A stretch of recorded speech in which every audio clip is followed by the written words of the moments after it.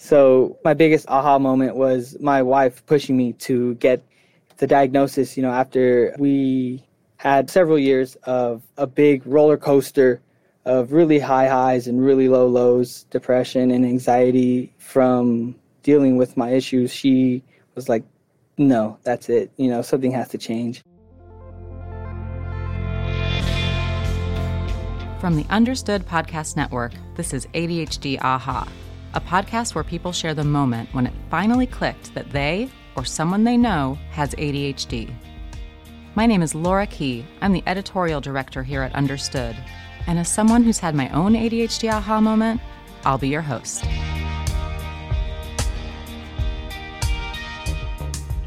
I'm here today with Pablo Chavez.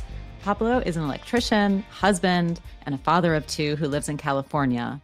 And Pablo got in touch with us via email. He wrote into us to talk to us about the show and share his story. And I was so compelled that I wanted to invite him on. So thanks for coming on, Pablo, and thanks for emailing us. Of course. Thank you, Laura, for having me. And for anyone who is listening and is interested in sharing their story, the email address is adhdaha@understood.org. I read all of the emails that come in. I don't always have time to respond right away, but I'm just so thrilled to be hearing from amazing people like you who are listening to the show and want to share their own story. It's honestly a really great podcast. I've heard a couple stories twice already. Thank you. That means a lot to me. Yeah. Pablo, I would love to know, when did you get diagnosed with ADHD? September, October of 2021 was when I officially got diagnosed. What led to your seeking out an evaluation and getting diagnosed with ADHD? That's kind of like a two-part series because I struggled during a change of positions at work, having to do with a lot more memorization, computer skills, scheduling, planning, that I'm not very strong in. So my boss would often get on to me like, how could you forget? It's on your schedule. It's on your plan. What do you do again? I'm a union electrician, subcategorized as a low voltage electrician. And we deal with a lot of systems such as access control, data networks, CCTV, fire alarm, DAS systems, fiber optics, sound and communications. I'm actually at Airbnb, their headquarters in San Francisco. So my company is contracted through Airbnb to manage their access control systems globally. So we manage 16 sites from Beijing, Singapore, Sydney, Paris, Dublin, Portland, Montreal, all over the place. Wow. So you have a lot of responsibility. That sounds like a lot to manage. Yes. Yeah, it is. And so we got to a yearly review, and that's when they told me, like, your performance isn't up to par. It's not doing very well. You need to step up. Them telling me that pushed me to start seeking help. That's when my wife told me, so what do you think about ADHD? Maybe your symptoms coincide with what ADHD is. So what was she noticing? Memory was the biggest part, to be honest. Just even going to the store, she'd send me for 2-3 things. I'd forget at least one, or I'd have to call her multiple times. What was it again?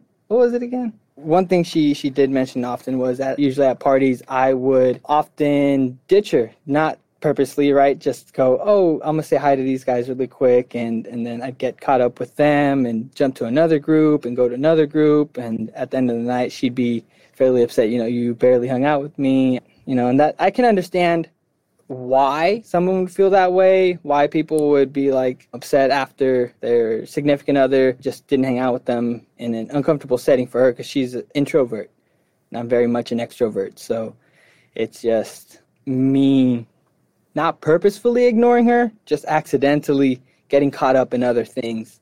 Give me an example. You're bouncing around, you're at a party and you're talking with someone and then what happens and you move on to something else? Tell me about that. Yeah, my wife likes to call it giddy. I get really giddy, really childlike and playful energy.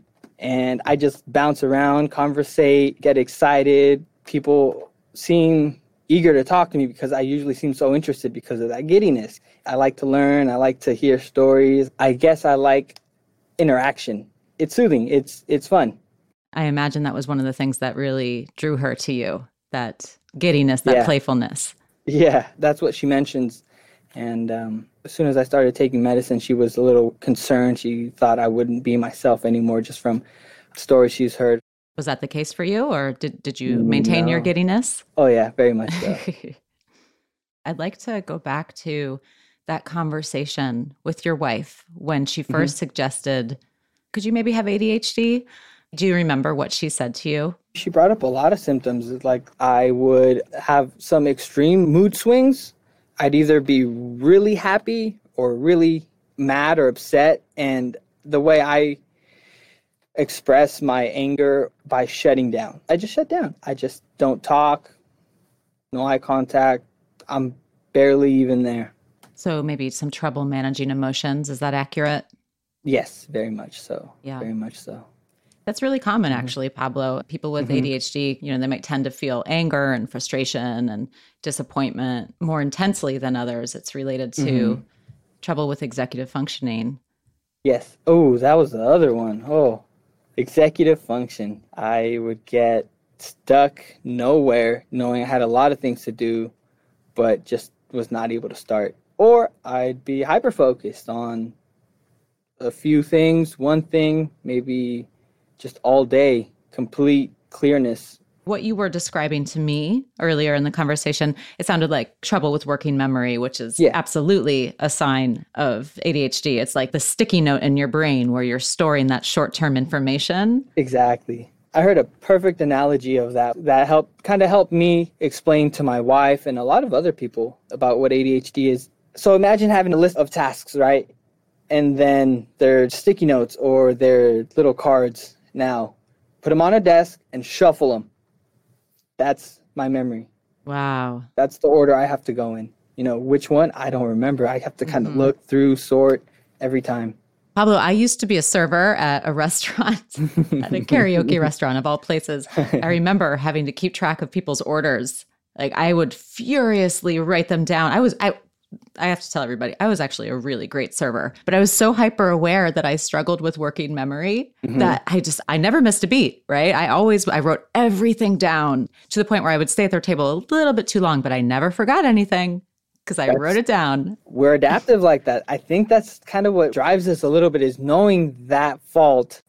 And I am a perfectionist. My wife calls me a perfectionist, and I am very much so.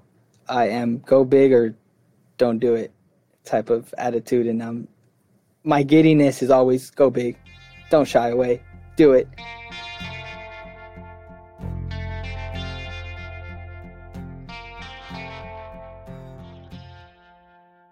When we last spoke, you mentioned that you felt like a burden. Yes, very much so. I think that just has to do with the rejection sensitivity, I believe it's called. I think that affects me quite a bit. I remember growing up, I was afraid of a lot of things. I was an illegal immigrant as a child, and I think that pushed me back further, and it just kind of heightened my rejection sensitivity. I always felt like a burden. I just felt very quiet, like I would rely on people to say things for me. And growing up, it was pretty much the same, except I was a lot more confident because I learned to mask a lot of my symptoms, and it would be portrayed as quiet and scary. You felt like people perceived you as being quiet and scary. Oh, no, I know. They told me. They told you. Yeah, I was really fit in high school. I was starting quarterback for the high school and pitcher and outfielder for baseball. And I went all league for baseball. We didn't do too good in football, though. But I had an up-and-coming quarterback, right, a freshman, and he told me that I was really scary, quiet, scary, serious. And as soon as we started practicing and he got to know me, he was like, dude, you are so funny. You're hilarious. You're so cool. I can't believe I was afraid of you. That's a big difference between how you described yourself before in terms Yeah. of being giddy and the Yeah, fun parent. exactly. So it sounds like Right. you were hiding a lot. I was very much masking a lot of my symptoms in high school. So that feeling like a burden, Pablo, did that change at all after you got diagnosed? No, No, I don't think it'll ever change because I don't really have control over my symptoms. I feel like I always have to rely on people more than I should. And it's something I don't want to do. I'm learning to accept it. I'm learning that, like my wife wants to help me. She's very forgiving. She's very tender, I guess you could call it. I'm not sure. I'm trying to find the right word, but I just can't think of it. But she's just a special person. You have 2 children as well, right? Yes, 2 children. They are fun. I'm the fun parent, unfortunately.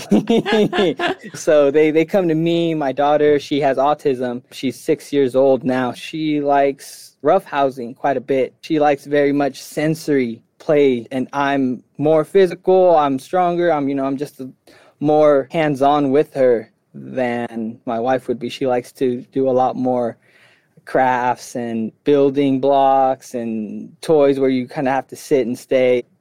And being a dad with ADHD, what does that mean to you? It's a struggle. With my executive dysfunction, I tend to put their needs second often. So let's say like my wife steps out for the day. She has a girls' day. She's going to go get her toes done with her sisters, which was actually this last weekend, right? So my day basically consists of just kind of keeping them happy, just whatever they need when they get upset or they tell me something like they're hungry. And I often forget until they tell me like 3 or 4 times, "Hey, Dad, I'm hungry." I'm like, "You're right, you're hungry. It's 3 o'clock. It's past lunch. Let's go get something to eat." But it takes a couple of times to really get me to notice that he's hungry, or my daughter's upset and I just kind of brush her off for a second because I'm busy cleaning or doing another task around the house. And until she has a large meltdown, then I'm like, "Oh crap, why is she having a meltdown? Oh, that's right, she told me a couple times already in her own way." So your daughter, she's 5, is that right? She just turned 6. She just turned 6 and she has autism. Do you relate to her more now that you have a diagnosis? I don't relate to her more. I've always had a special bond with her. Me and her, we click. I don't know what it is. We understand each other. And my wife gets so jealous about it because the way me and her just play, and she looks at me and we just get each other's movements. I don't know what it is. It's like synchronized, really. And even out in public, everybody looks at us when we're in line because she's playing with me. I'm holding her. And I've had multiple times people tell me, "You and your daughter are so cute. You guys have such a cute bond."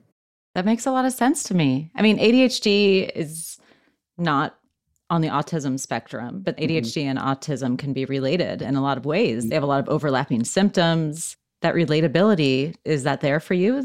Yeah, very much so. When I'm focused and I am paying attention to my kids, especially to my daughter, I can kind of see what she wants, kind of just think her thoughts, if that makes any sense. Like, "Oh, no, she just wants this."